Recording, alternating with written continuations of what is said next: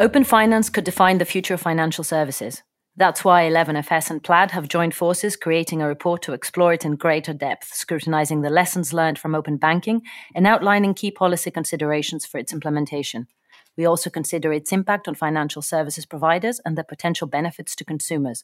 Download the report for free at bit.ly/openfinance2020.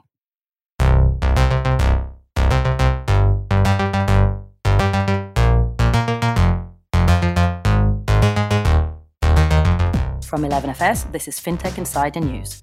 This week we bring you financial services community take a stand in support of Black Lives Matter, Starling and Marqeta's new raises, and TrueLayer team up with the UK government on open banking.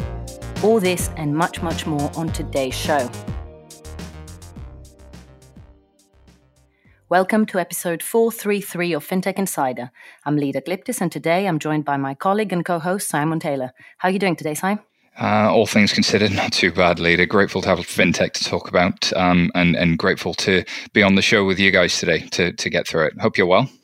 Always. This is my favorite and highlight of the lockdown work, doing the show with you guys. As is now normal, we're joined remotely by some awesome guests.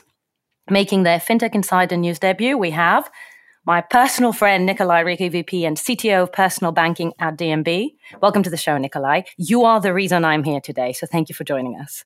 Thanks for having me, Lida. I've been trying to do this for a long, long time, Nikolai, finally succeeding. Returning to FinTech Insider, we have Shefali Roy, CCO and COO at TrueLayer. Welcome back, Shefali. How are you today? Very well, thank you, Lida. Thanks for having me. And Alex Fearn, Head of Corporate Affairs at Starling. Thank you so much for joining us. How are you today, Alex? I'm good. Great to be here. Let's get started. We wanted to start the show today with a message. At 11FS, we're just a small business, but we have a platform, particularly on this podcast, and we want and need to use this platform to speak up for what we believe in and what is right. We stand with George Floyd and the Black community. We stand with all of our employees and our listeners from all backgrounds. We believe we at 11FS and the wider FinTech community can and should strive for better. That begins by making a stand, but continues by making a change. We've been asking the FinTech community to send us suggestions of minority FinTech founders that deserve attention, to surface the successes that have perhaps been overlooked. By telling these stories, others can see what is possible, and we as a community can support and actively promote those who do not have the access and privileges that many of us do. We want to do our part to support the movement for equality and justice, even if our way of doing so is small. Reach out to us on Twitter at FinTech Insiders or email podcasts@11fs.com with your ideas, suggestions, and recommendations. We just want to call some of those organizations out that have already been brought to our attention. Simon, do you want to start? Absolutely. Thank you, Lida. So the first one is BLCK VC, or Black VC. It was formed in 2018 to connect and advance Black venture investors by providing a focused community built for and by Black venture investors.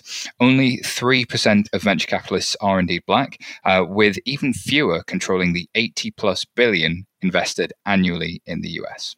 They've created a venture open source collection on Medium to make this knowledge more accessible and digestible for anybody who's looking to break into VC and accelerate their learning as an investor or grow their startup. Search for BLCK VC on Medium or Twitter to learn more. Black and Brown Founders, providing Black and Latin American founders with community, education, and resources for building tech companies when they're cash-strapped. They have organized several national events and offer a virtual training program to help Black and Latin American entrepreneurs at the earliest stage of their journey to cross the chasm from idea to revenue. For more information, visit blackandbrownfounders.com or follow at BBF on Twitter. And Operation Hope is actually a global leader in financial dignity and economic empowerment programs for low to moderate income youth and individuals and families in underserved communities.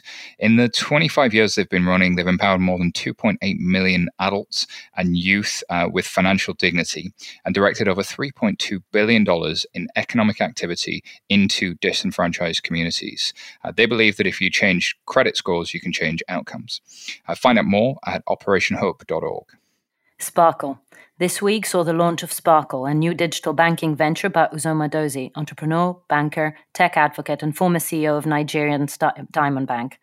Sparkle is a digital platform combining financial, lifestyle, and business support services for Nigerians across the globe. The Sparkle mobile app provides Nigerian individuals and entrepreneurs with a range of digital tools, including visibility over spending patterns, saving tools, the ability to split payments and bills, and to send and receive money in the Sparkle network and with other local banks. Sparkle has partnered with Visa, Microsoft, and PwC Nigeria. To find out more, visit sparkle.ng or find their app on the Apple and Android app stores. Elsewhere across the financial services industry, there's been an outpouring of support for George Floyd and his family and the wider Black community. Here's some highlights. Mark Mason, CFO in Citibank, wrote an extremely powerful blog calling out systemic prejudice and the need to confront it and speak out against it. Monzo tweeted, "We stand with George Floyd and the Black community," followed by a donation and links to many other resources to urge others to give their support and educate themselves. Starling retweeted them and added their support. Acorns is raising money for George Floyd's fund. Alloy is matching employee donations. Robinhood donated $500,000 to the NAACP Legal Defense Fund. SoFi, Cash App, Square, Varo Money, and many more took a stand on their Twitter in support of Black Lives Matter. BNY Mellon, MasterCard, and American Express have also offered statements promoting diversity, inclusion, and zero tolerance on racism. Andreessen Horowitz have launched a new talent and opportunity fund and program designed for entrepreneurs who have the talent, drive, and ideas to build great businesses, but lack the typical background and resources to do so. This is a very sobering and sober tone for our show, for those of you who listen to us, often for those of you who've been here with us. But there is no other way to respond to what is happening in the last few days. It feels like an unprecedented stand from the financial services community.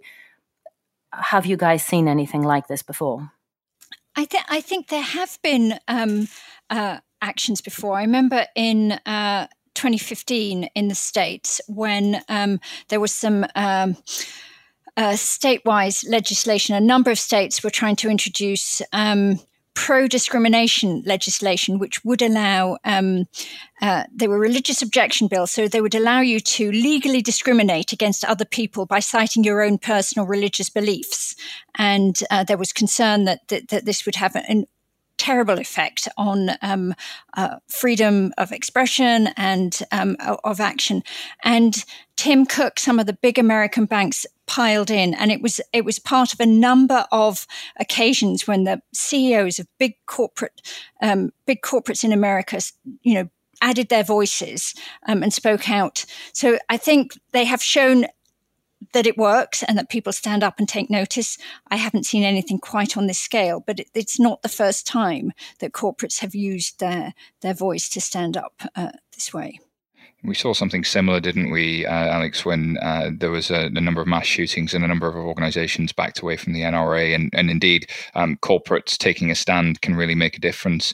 Nike coming out in support of Colin Kaepernick when it was there was I can't believe there was even a controversy, but quote unquote controversy about taking a knee and protesting, which by contrast now seems so relaxed and so calm and such a dignified way of having to protest, and it's versus the extremes that people now feel pushed to. I think about this as somebody in financial services and moving from not only having a platform and trying to help in whatever way we can, but also the action we can take. And I think about sort of how prejudice can be systemic. I think about how we think about credit historically, and how poverty is so interwoven with prejudice, and how enabling people to get access to credit can enable people to get access to better financial outcomes and indeed to access to financial literacy. So I'm sure that there are many good efforts out there. I know some of the folks in alternative credit scoring and alternative lending have been doing good work in this space for some time. But I really hope we see more of that. I mean, I know, Shefali, at TrueLayer, people often work with the data that somebody like you guys can provide to do things in a different way. Yeah, completely. I mean, I think it's astonishing the change that has happened in the last couple of weeks. And I think, Lida, your word of it being very sobering is so apt here.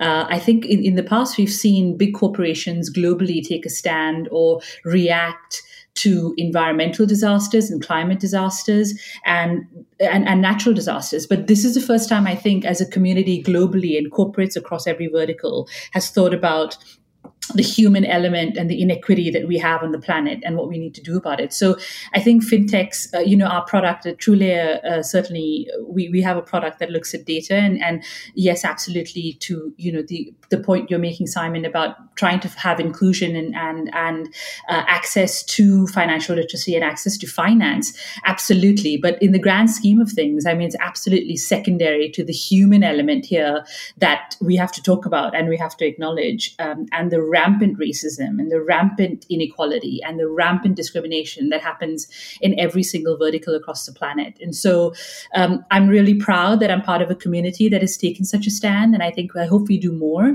and we need to do more, because that's the only way all of us collectively as a community will make this better. I could not agree more with you, Shefali. And I must admit, I have found myself, for those of you who know me well, surprisingly lost for words with everything going on and just incapable of articulating the depth of feeling that it causes. And as an industry, it's been touching to see people mobilize on an individual and a company level, people publicly say this is disgusting and we don't stand for it. But at the same time, to your point, should we be doing enough? Are we doing enough, and should we be doing more, both in terms of the products and in terms of our own access and representation? And I would say, having spent most of my career in this industry, we have a very long way to go. I mean, Nikolai, you sit in possibly the most diverse organization I've ever had the pleasure of working with. It takes work and it takes conviction. Yeah, it's something you need to do every day. You need to have focus on diversity and making everyone equally important in the society. And I think in Norway, this is we're very mature in this area, but we still need to do that fight on a daily basis.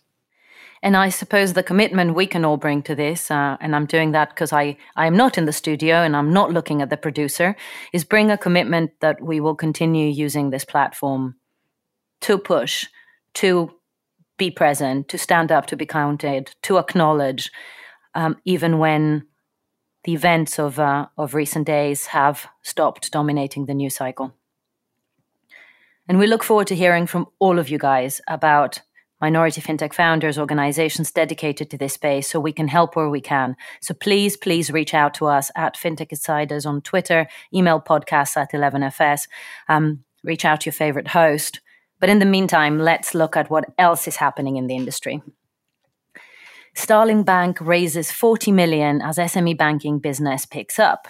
This is a story from Finextra, although we're about to hear it from the authority themselves. Starling Bank has raised a further 40 million from existing investors, JTC and Marian Chrysalis Investment Company, bringing the total raise this year to 100 million.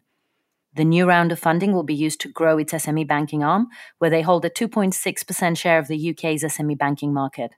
It has almost 500 million pounds sterling of SME lending on its balance sheet, with further commitments raising the total to almost £1 billion. As an app-based bank, Starling says it has seen robust customer acquisition since the lockdown, especially in the business account channel, where daily sign-ups have accelerated from the start of the year. Starling are counting their BBL and CBILS commitment as part of their 900 million BCR commitments to SME lending, and as a result are at 65% of the way through their target ahead of time. Starling updated their BCR that it has now lent out 300 million in BBLs and is currently deploying an additional 300 million via Funding Circle under the CBILS. Amazing news for the economy and for SMEs. And we're very lucky to have you with us today, Alex. We have to turn to you first on this one. Can you tell us a bit more about what the raise means for Starling and a bit about your BCR commitment? Yes, well, when we were awarded a £100 million grant last year by BCR, and that stands for Banking Competition Remedies. For those who don't know, it's an independent fund that was set up as a sort of quid pro quo for RBS's bailout during the financial crisis. They had to divest themselves of a bunch of money. We made a big commitment to building out our SME bank and to building up our SME lending. We set to work building a lending platform, and we were getting it ready. We are using this software that we built with that money to do our coronavirus-related lending. So that's Bounce Back Loan Scheme lending and Coronavirus Business Interruption Scheme loans. I know that some people have said we shouldn't be allowed to use the B-bills and C-bills lending against our BCR targets. The BCR has agreed that we can. We think we should be able to. The money that we are lending is the bank's money. It's not government money. We are lending the bank's money to customers for BBLS and CBILS loans. And if those loans fall into default or arrears, we will have to pursue the normal collections and recovery process. So it's a normal thing. But I think what this shows is that actually something's gone right. The BCR set up this fund to increase choice and in the SME banking and lending sector, and it's happened. And we've been very, very proud to become a lender. We've actually, under the B-bill scheme, we've actually lent 468 million to 16,000 small businesses, including 2.5 sole traders. Our average loan's about 26,000. We would be the first to admit that there has been a lot of bad publicity around our bounce back lending. A lot of people have complained on Twitter where they haven't got lending. We're sorry that people were disappointed, but we think that we are applying the rules correctly, and we are very, very pleased for the businesses we have been able to support. Well done, Alex. I think first and foremost for getting all of that done in such a crucial time. A couple of things stood out to me. I mean, I was quoted in the press sort of saying some not too positive things, but I think it was, as all these things are, a little bit out of context. I think it's hard when you are lending to people who are in such desperate need, but somebody has to lend to those people in such desperate need, and somebody has to say no to some of those people in case there are financial crime risks or other things. So there's absolutely no doubt that doing this stuff is really, really hard. So well done for getting it all out. The thing that struck me is almost that broader point as well, is whilst it's been able to react during a pandemic, there's also the fact that there is a business being built here that really stands out. A lot of people point at the challenger banks in the UK and say, oh, well, how are they ever going to make money? How are they ever going to be sustainable? But the releases here that stuck out to me were sort of having 155,000 business accounts, 1.4 million current accounts, but also a deposit base of 2.4 billion, which is not an insignificant deposit base for a UK bank to be at, and so early in its life. Do you see sort of, how does the investment fit with the long-term strategy? Is this sort of a desire to get to profitability, and how much can you share kind of in and around those key statistics? Yeah, well, obviously we would love to be profitable. We're not there yet. I think that, we had said prior to the pandemic that we were aiming to hit profitability sort of 2021. That is probably going to be a bit delayed because business as usual has been interrupted, but we are still very much on that path towards profitability. We haven't furloughed any staff. We have, we're still adding customers. As you can see, our deposits are growing. We're in pretty good shape, but our eventual hitting our first month of being purely in profit will probably be a bit delayed, but that is very much still on the agenda. I mean, we're a digital bank. We're built for this kind of situation. All the fintechs here are in that situation, and if nothing else, this pandemic has shown help accelerated the shift to digital and shown its strengths. Absolutely. And I'm going to throw something to Nikolai. You guys have done some really interesting work in this space, particularly around SME lending. It's always useful and interesting to hear a perspective from a different country, a different economy. Do you want to talk to us about how you tackled that challenge? We've been challenged by the government to create a solution so that we could easily take loan applications from businesses in need, and we'll lend out the money with a state guarantee backing it. So I think we've been really responsive with our DevOps teams building thing that was really done through Easter, and it went live, and we're supporting the community with our financial strength. So we're part of the solution in Norway, helping the businesses. Under my favorite motto of keeping Norway running, which I must admit gives me a little bit of a flutter every time I hear it. But the reality is, and that's agnostic of which economy we operate in, that the expectation, particularly because of the situation that we're all in, is that something between 40 and 60% of those SME loans will be given to companies that will not be able to turn the situation around. The FT expected, particularly for the UK market, but also more widely, the 40 to 60% of those loans will end in default. And the reality is, no matter whether you're a digital challenger or an established player, that's an eventuality that you cannot afford to have on your books. You can't carry that. No one can carry 60% default rate. It's a very sobering thought. How do you tackle that? How do you balance that with a responsibility to lend, with a need to keep the economy going, with a commitment made to the government in Norway's case, to the BCR in Starling's case, to your shareholders, stakeholders, and customers in every bank's case? How do we balance it? And that's a question for everyone, not to put Alex and Nikolai on the spot. Well, if anyone has the answer, please tell us. It's a really, really difficult thing. And the government has made it very clear that they just want to get the money out into the hands of small businesses, and they will think about that later. But it goes against the grain for bankers to do this. You know, bankers are by nature used to regulation and to following all the risk and other regulatory parameters. So it is a very difficult thing. A lot of these businesses will survive and will turn them around. And, I've been talking to some of our customers who've got bounce back loans, and it's wonderful to see what they're using them for. So that's been very exciting to see. But it is a big issue, and it is something I would say where we need a little bit more clarity from the government of what their plan is to support these businesses, because we are, as things stand right now, we are required to pursue these loans if defaults happen and to recover the money. The guarantee is available, but not till we've exhausted the whole recovery and collections process. So we would really like to hear a bit more. Some clarity. And it's an interesting one. So let me stay with it for a moment, although none of us have an answer, and we all know what the thing we would all like to do is, but at the same time, the complexities that everyone's faced with are not easily dismissed. So going back to that FT report, the expectation that 40 to 50% of the 608,000 companies that have taken out bounce back loans will default means that many businesses would go bust with a big impact on the economy. But it also means that those loans will create a massive hole in the balance sheet of the bank that has underwritten them. Now, the FT draws attention to the fact that to get funds out quicker, banks were advising to waive some of the more stringent credit checks. Do we expect that to come back to bite? Or do we? And that in some ways ties to the conversation we were having earlier.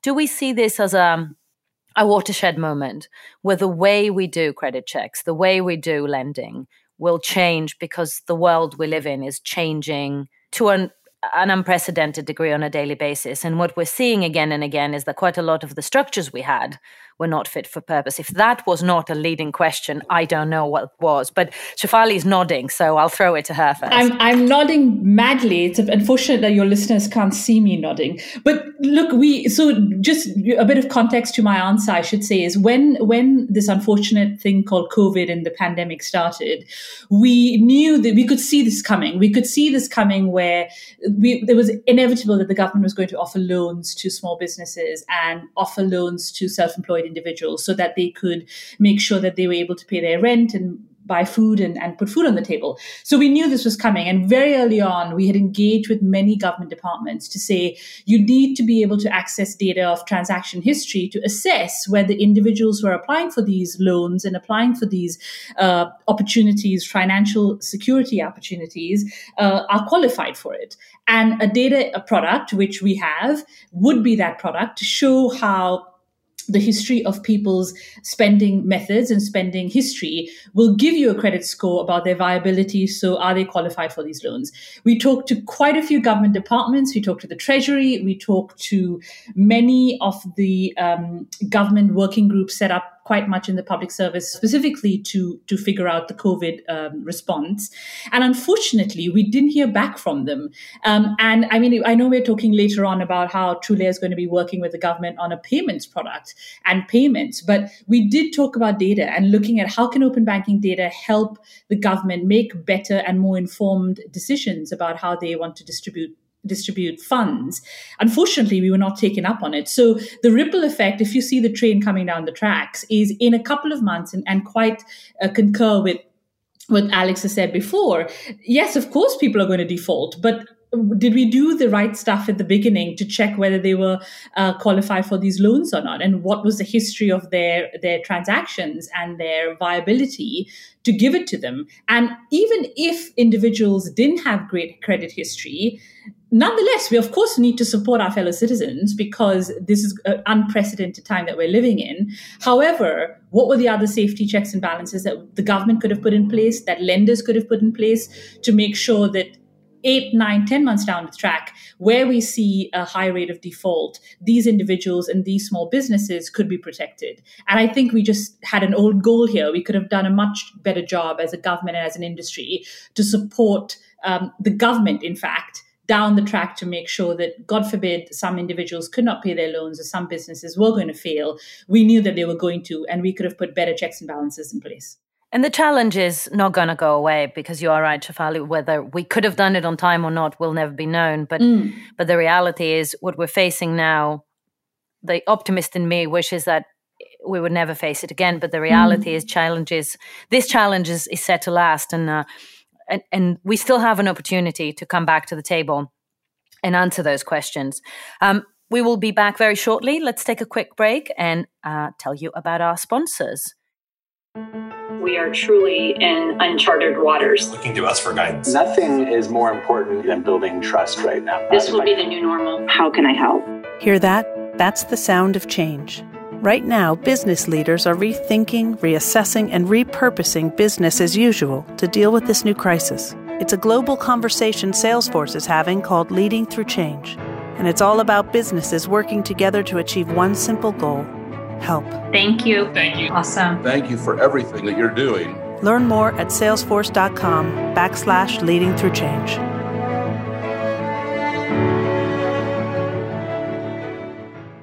This podcast is brought to you by Equinix. Equinix is the world's largest global platform of interconnected data centers, enabling fastest application performance, lowest latency, and a digital ecosystem for financial services. Its platform of over 200 data centers worldwide protects, connects, and empowers the mission-critical infrastructure for over 10,000 businesses. Find out more at equinix.co.uk. This episode of FinTech Insider is brought to you by Mitek, combining the world's best forensic experts with the industry's most advanced technology. Only Mitek delivers banking-grade identity verification with the highest possible assurance levels, massively reducing risk, fraud, and costs. Discover more at miteksystems.com. Okay, now back to the news show, where we're going to take a look at some other stories happening in the world this week, starting with Marqeta raising $4.3 billion. Marqeta raising at a $4.3 billion valuation. I was distracted by the number. This is a story from TechCrunch. Marqeta have just closed a round, giving them $150 million in equity funding. The round values the company at over $4 billion. Last year, it was worth $2 billion, so its valuation has doubled in a year. For those unfamiliar, Marqeta provides the tools for financial services platforms to provide cards, wallets, and other payments mechanisms. Customers include Square, Uber, Affirm, Instacart, and DoorDash. As new challengers begin to set up all over the world, this provides a unique opportunity for Marqeta to gain new business. They set up an office in London to capitalize on European challenger banks. The CEO, Jason Gardner, said, "We're building a single global platform to define and power the future of money for the world's leading innovators. Therefore, they could impact any market around the world, and the money is set to help them with their global expansion." To find out more, we heard from Marqeta CMO Vinya Peters. Let's hear from her now. This was an unusual situation where Marqeta wasn't actively looking to raise more capital. An unsolicited opportunity came up from an investor who's one of the highest regarded in the industry. We thought we could use the new investment to accelerate our product and geographic expansion. The investment opportunity was too hard to pass up. Marqeta feels very lucky to be in a position of market strength, and we've been able to grow during very challenging market conditions as our modern card issuing platform provides critical infrastructure to companies across industries. Our on-demand delivery customers have seen their volumes triple. We've worked with customers like Cash App to help their users get stimulus funds faster, and we've seen demand for contactless payments rise exponentially. Our mission at Marqeta is to build a single global platform to define and power the future of money for the world's leading innovators. This new capital helps us accelerate that mission and will be put directly towards empowering builders to bring the most innovative products to market wherever they are in the world. Do we think that Marqeta can beat Visa and MasterCard at their own game? Sai, you're itching to jump in. Payments is my background. I did 5 years in TSYS and then 10 years since. I love the payment space. I don't know if they beat them because they issue co-branded cards with Visa and MasterCard, right? They bring volume to Visa and MasterCard. So I don't know if it's about beating them. I think what they've done is they've picked up the mantle from something that we probably saw first in the UK, but they've done it in a completely, it's almost a Stripe-like kind of way. So what we saw in the UK was Global Processing Services. GPS was kind of the backbone for a lot of the challenger banks, specifically Monzo and Revolut, but also a number that emerged around that time. People were able to bootstrap what looked and felt like a challenger bank, even though really it was an e-money license in the nerd terms. And it wasn't a full bank yet, but they got users and they were able to test things, and that allowed them to go to the market and get more investment. So you have in the US, Marqeta, Galileo, and several others that are enabling that same sort of thing, but they come with all of the history and sort of experience of building companies that are API first, that are platforms and ecosystem first. And Marqeta is a real example of that, which is why you now see, as they mentioned, yes, Square Cash, but everything from Chime to Acorn to Robinhood, Uber, Affirm, DoorDash. This new way of distributing payments and getting payments products to consumers fundamentally changes who can play in banking. We always had the white label co-branded card. You always had like the Air Miles card, but that was different. This is more of it's aimed at developers. It's plug and play. You pick it up yourself. You can have the first card working in days. You don't need to sign a contract or go through a long sales cycle. And this is disruptive, I really think, because it brings people into financial services in the US market, where interchange is fundamentally different. Like if I'm Uber, DoorDash, Acorn, Chime, and I'm issuing a card, interchange is revenue, and it's decent revenue because it's sort of, you're getting a share of maybe 1.9% versus in Europe, you're getting a share of 0.3%. So it's a good revenue line for these businesses before they go out. And so I think we'll see more of this. I think we'll see this type of platform take challenger banking in beyond just challenger banks into challenger brands and away from the traditional financial incumbents. So it'll be interesting to watch how this grows and how people react strategically. I want someone to disagree with you so badly right now, but it can't be me because I don't. Well, I don't disagree with Simon, but I just have to say that I love this story. I love the idea that they're just sitting around, minding their own business. They weren't doing a fundraise, and someone just knocks on their door and says, please take $150 million from us. I just love it when I think of how hard fintechs normally have to work to raise why that hasn't happened to the rest of us, I wonder. And I love it. And I love the way that it was told in that clip. It's so sort of matter of fact. Yes. Do you believe it? I'm sure there had been previous conversations. There normally are. I mean, if anyone wants to knock on my door with 150 million, our producer can give you my address. But I believe that they were not actively pursuing a round. I must admit, I like the story, but I'm finding it next to impossible to believe that someone just came and said, here, take my 150 million. But I do believe that it was serendipitous. Serendipity does drive a lot of the work we do. I do believe that. But it is an interesting question to raise. Does funding equal market success and stability right now, particularly in this context? We also hear that Monzo look like they're raising again and on the back of a fairly recent raise. And on the back of having laid off 8% of 8, not 80, my enunciation going out the window, of their workforce just this week as a response to the pandemic. So in the wider context of, and picking up on what you were saying earlier, Alex, unprecedented disruption for everyone. And now it's not just the incumbents feeling it, it's also the challengers. What does it say about the landscape to have that 150 million in your pocket when you didn't even need it, apparently? Well, I guess it it gives you a very, very comfortable buffer. I'm sure they'll find ways of spending it and investing it in growth, which is clearly what companies need to do. But I think on the question of fundraising, if you are fundraising and having to accept fundraising at a lower valuation than your last round, that comes with strings attached, and you have to do certain things about your personnel, about your staff numbers, about your overheads. Usually, that's often how it works, and that's very difficult for companies who've not been in that position before. That is very true, and chances are we'll be seeing more of that as this disruption continues. Okay, moving on. UK government and TrueLayer strike open banking deal.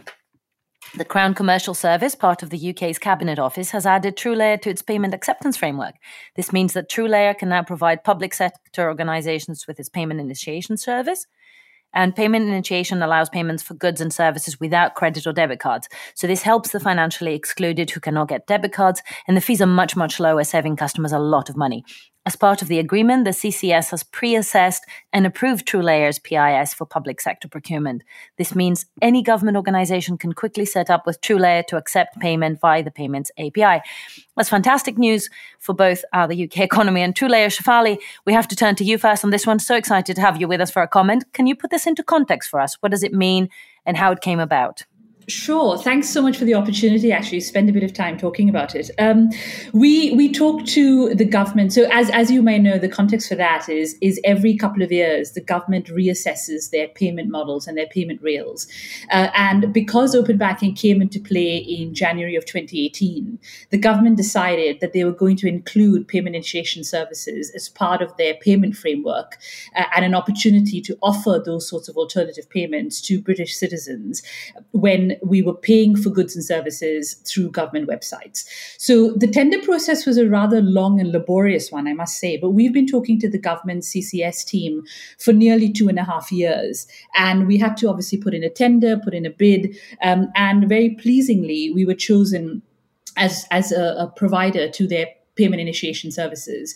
It means that the government now can offer on their website through gov.uk and any integrated payment service on any individual, I should say, government website, the opportunity to do a bank-to-bank payment through TrueLayer. And so it's a very vanilla flow. You pay and initiate a payment. The government website will initiate a payment in-app or on website to the individual's bank account, and you could pay for a service, whether that's paying your income tax, whether that's paying for a passport, whether that's paying for a license through DVLA. Initially, you can use that government website, consent obviously to that government website accepting a payment and initiating a payment on your bank account. And in a multitude of seconds, the payment for that service goes from your bank account to the government's bank account on TrueLayer rails.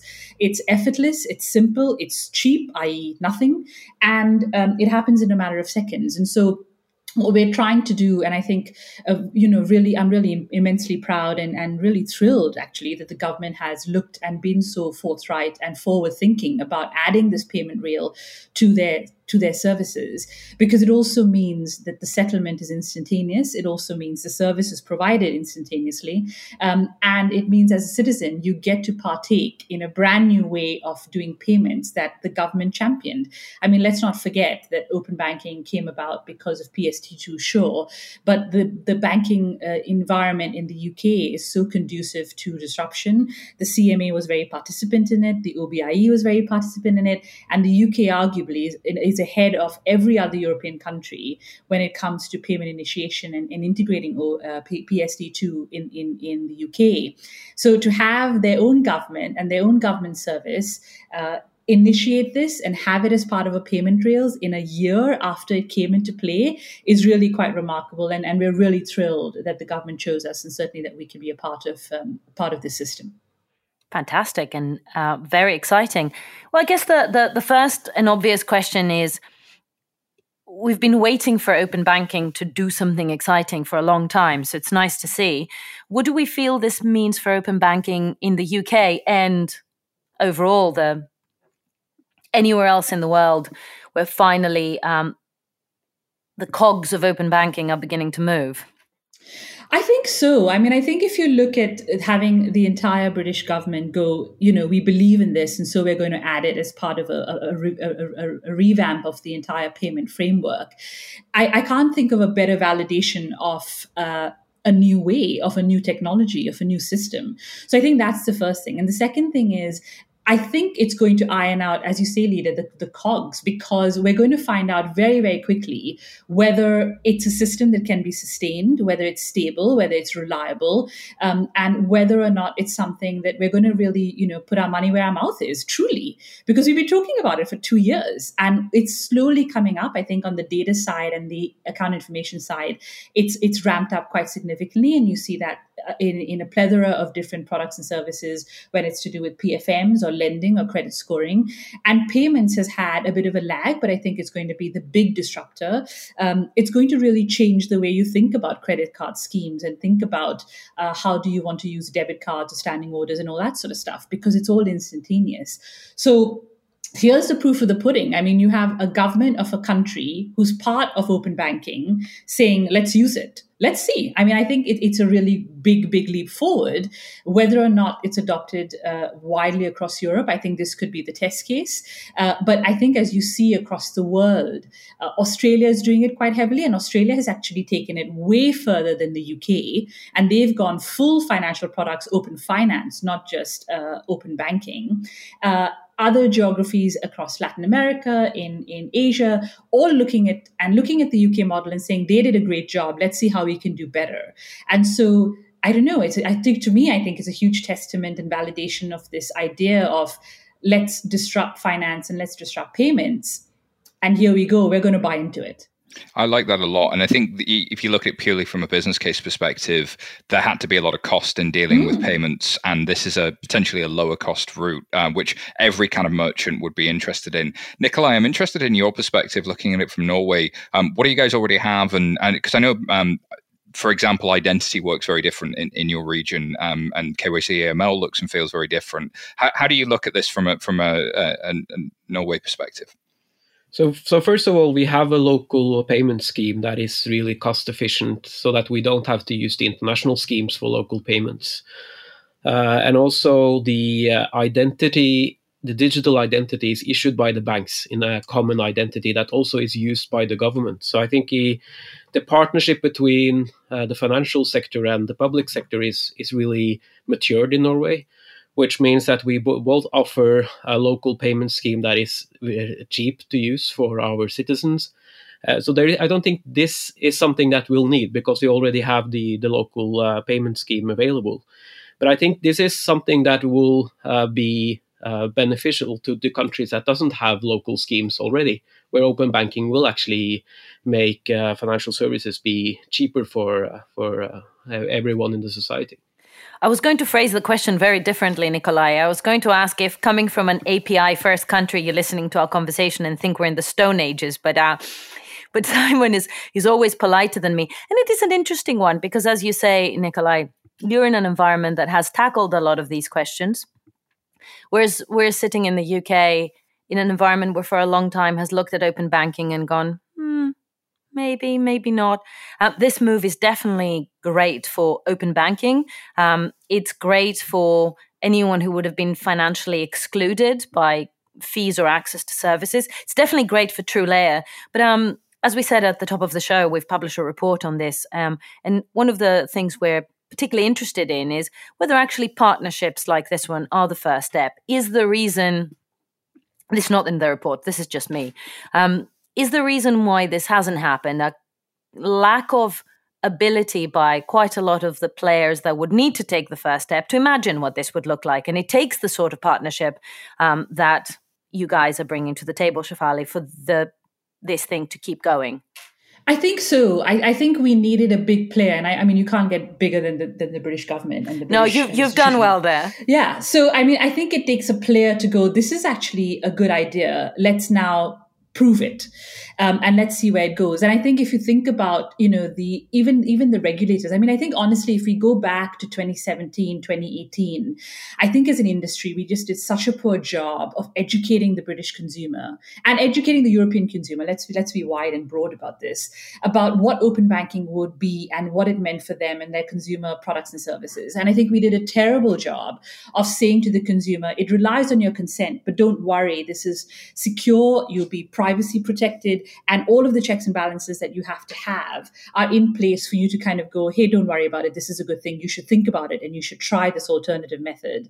And then you fast forward to 2019 and today, 2020, where you look at the OBIE, the FCA, HMT, and a number of players and entities like ours working together to say, let's bring this forward and not just think about open banking, but open finance.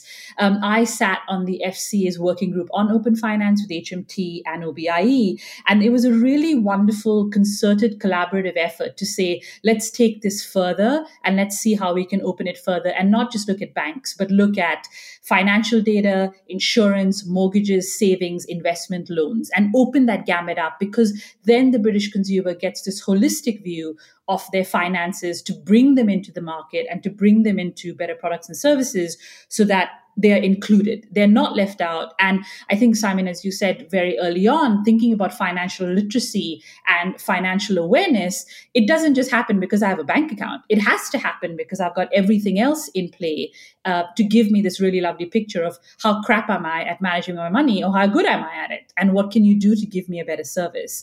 So I think this is the first big validation, I think, in about 2 years that we've had. I'm very happy and proud that we're part of that validation. But it opens up a conversation for the smaller players to say, what else can we do and how much can we push? Absolutely. And you should be proud. And we hope to have you back on the show in the next few months to tell us how it's going. But for now, it's time to move to the other side of the world. Brazil's Nubank reaches 25 million customers across Latin America. Brazil's Nubank yesterday reached 25 million customers on its 7th anniversary, making it by far the largest independent digital bank in the world. This phenomenal scale grew during the first quarter of 2020 by an average of 42,000 users per day across its markets of Brazil and Mexico. The bank has added 10 million users in the 8 months since October 2019, where it announced it had reached 15 million users milestone. They have like 2 times more customers than my country has citizens. Operating in a region where half the population is unbanked and offering a free current account, debit card and credit card has given Nubank a huge opportunity for growth, which its team has clearly seized. According to these figures, 20% of Nubank's customers have never had a credit card before, and 80% of its customer signups come from unpaid referrals. Is everyone stunned by those numbers? I'm going to make it worse. By comparison, Monzo's customer base across UK and the US currently sits at around 4.2 million. Revolut's European customer base sits at around 10 million, and Germany's N26 counts around 5 million customers. These numbers are staggering. And of course, yes, Brazil is a big country, but these numbers are staggering. Lida, these are clearly phenomenal numbers, and they're not alone, right? So you've got Belvo in Mexico that's raised $10 million recently, and they've built an API platform that it can use to access and interpret end-user financial data to build better, more inclusive financial products, which will be near and dear to the heart of Shefali and everything that's been we've been talking about earlier. It also speaks to the story earlier about how Marqeta were looking at the Latin American market and just the scale of the fintech opportunity in LATAM generally.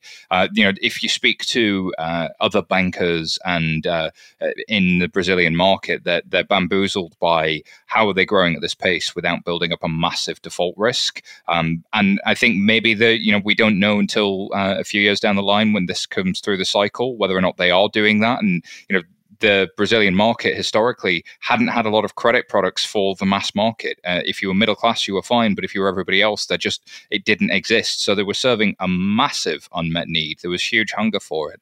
But if they've done this right, and they can maintain a path to profitability, that all important thing. Shefali, what were your thoughts? I was just going to say something about the emerging markets, which is I think we just underestimate the emerging markets in such a woeful way. When you look at Brazil and Argentina, or you look at even Southeast Asia and some of the countries there, whether it's Vietnam or to a lesser degree the Philippines or Indonesia, and who, to be fair, are not emerging, but they've emerged and they're developed in fact. We underestimate the potential there because there's so much that goes on in the unbanked and people who are not included in the financial economy, that when you have systems and companies that are mobile first, because we look at the telco attrition and the telco adoption rather in those economies, and they're using such clever ways to think about how do you bring people who are traditionally not in the economy and not having banks and not having access to financial services, but they do have access to phones. And how do you bring that and use that tool to bring them into the economy? That is kind of phenomenal. I also think about India. I mean, I'm Indian and I grew up there, but most of my fellow countrymen in India and countrywomen don't have access to technology that we have. They also are illiterate and they also are financially illiterate, but they have access to phones and they have access to that sort of telephony networking, which allows them to participate in the financial economy. So I think we think a lot of, so Nubank is a phenomenal story, and we always look at it with awe, and we certainly keep our eye on it. I think Latin America for Trulia is something that we're looking at. We're looking at Southeast Asia.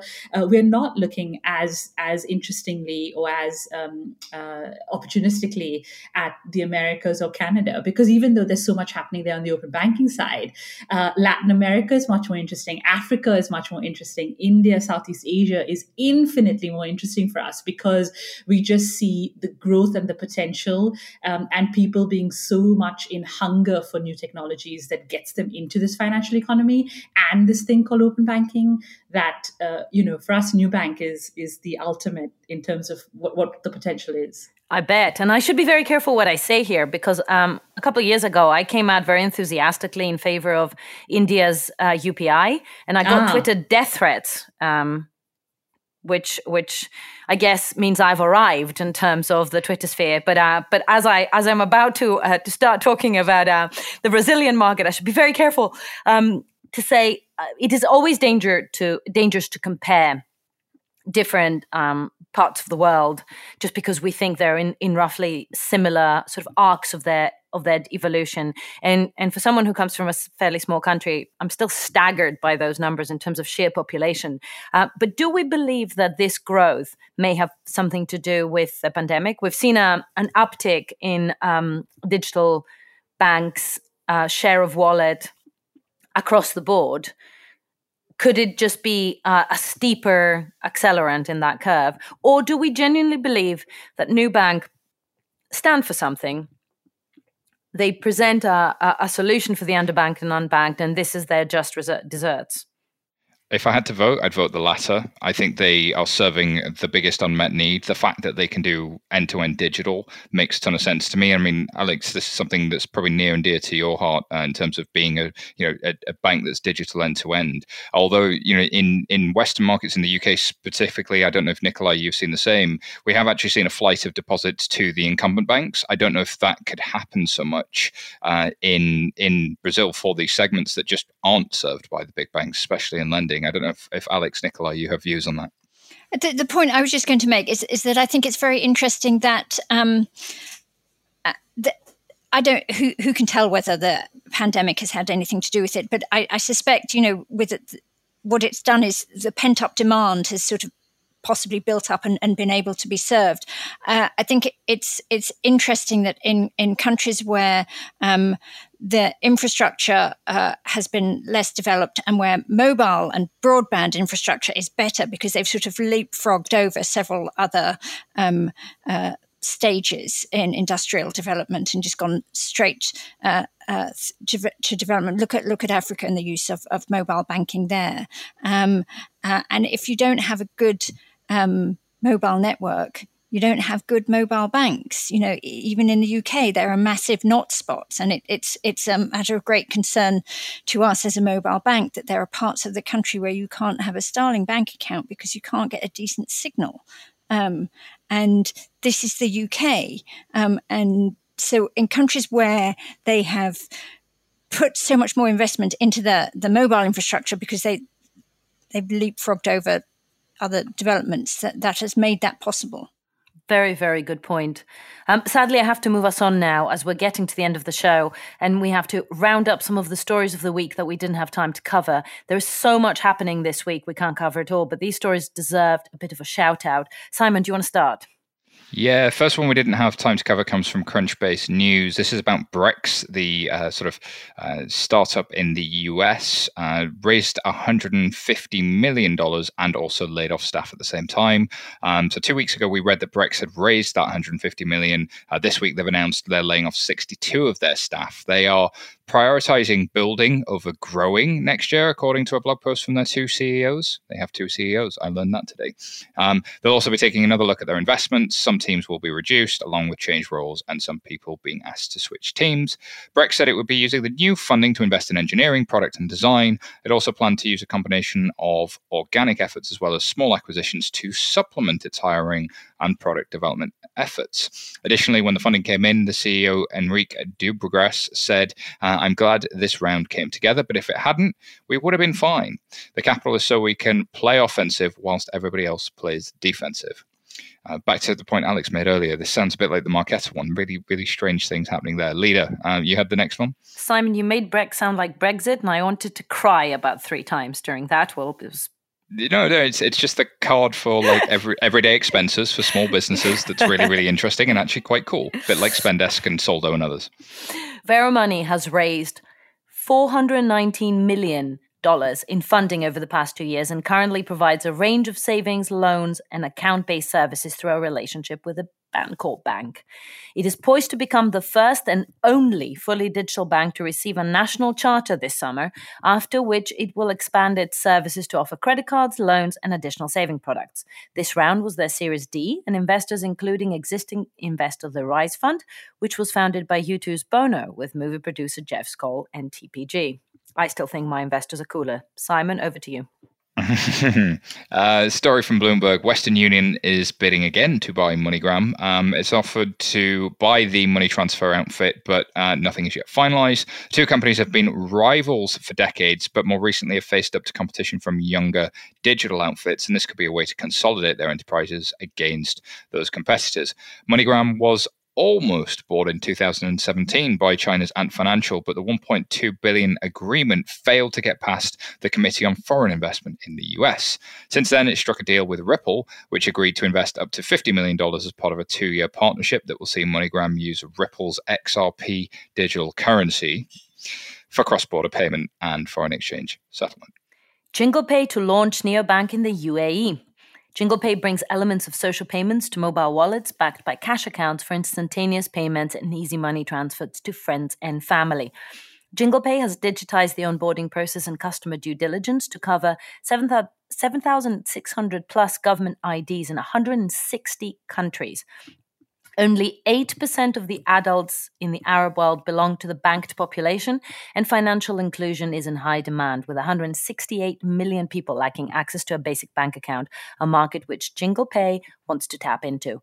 JinglePay is currently in the process of getting licensed in the UAE, Indonesia, the Philippines, and other GCC markets. It is expected to move to full-fledged operations in the UAE in the second half of 2020. And finally, this week we do not have a funny and finally story. There's no standout headline to bring you a laugh that seemed appropriate this week. But in the light of everything we said at the top of the show and the importance of diversity, education, and inclusion, please do check out some of the previous episodes that highlight exactly this. In particular, Sam Moore's interview with Arlan Hamilton just last week in episode 430. Arlan's a founder and managing partner of Backstage Capital, a fund that is dedicated to minimizing funding disparities in tech by investing in high-potential founders who are people of color, women, and or LGBT. Arlan built the company from the ground up while homeless. It's an absolutely incredible story full of hope. Backstage Capital has now raised more than $7 million and invested in more than 130 startup companies led by underrepresented founders. Listen back now to episode 430 and be inspired the same way we were. That wraps up this week's new show, and what a week it's been. Thank you so much to all our guests. Where can people find out more about you? Nikolai? I'm on Instagram, on LinkedIn, on Twitter. So you can find me all over the place. Shefali? So for TrueLayer, we're at TrueLayer.com. And for me personally, I'm on Twitter at Shefali Roy. Alex? We're StarlingBank.com, or you'll find me on Twitter at Freeney. And Simon? You'll find us at 11fs.com. We have, of course, bit.ly/OpenFinance2020 is where you'll find me, or at SYTaylor on Twitter.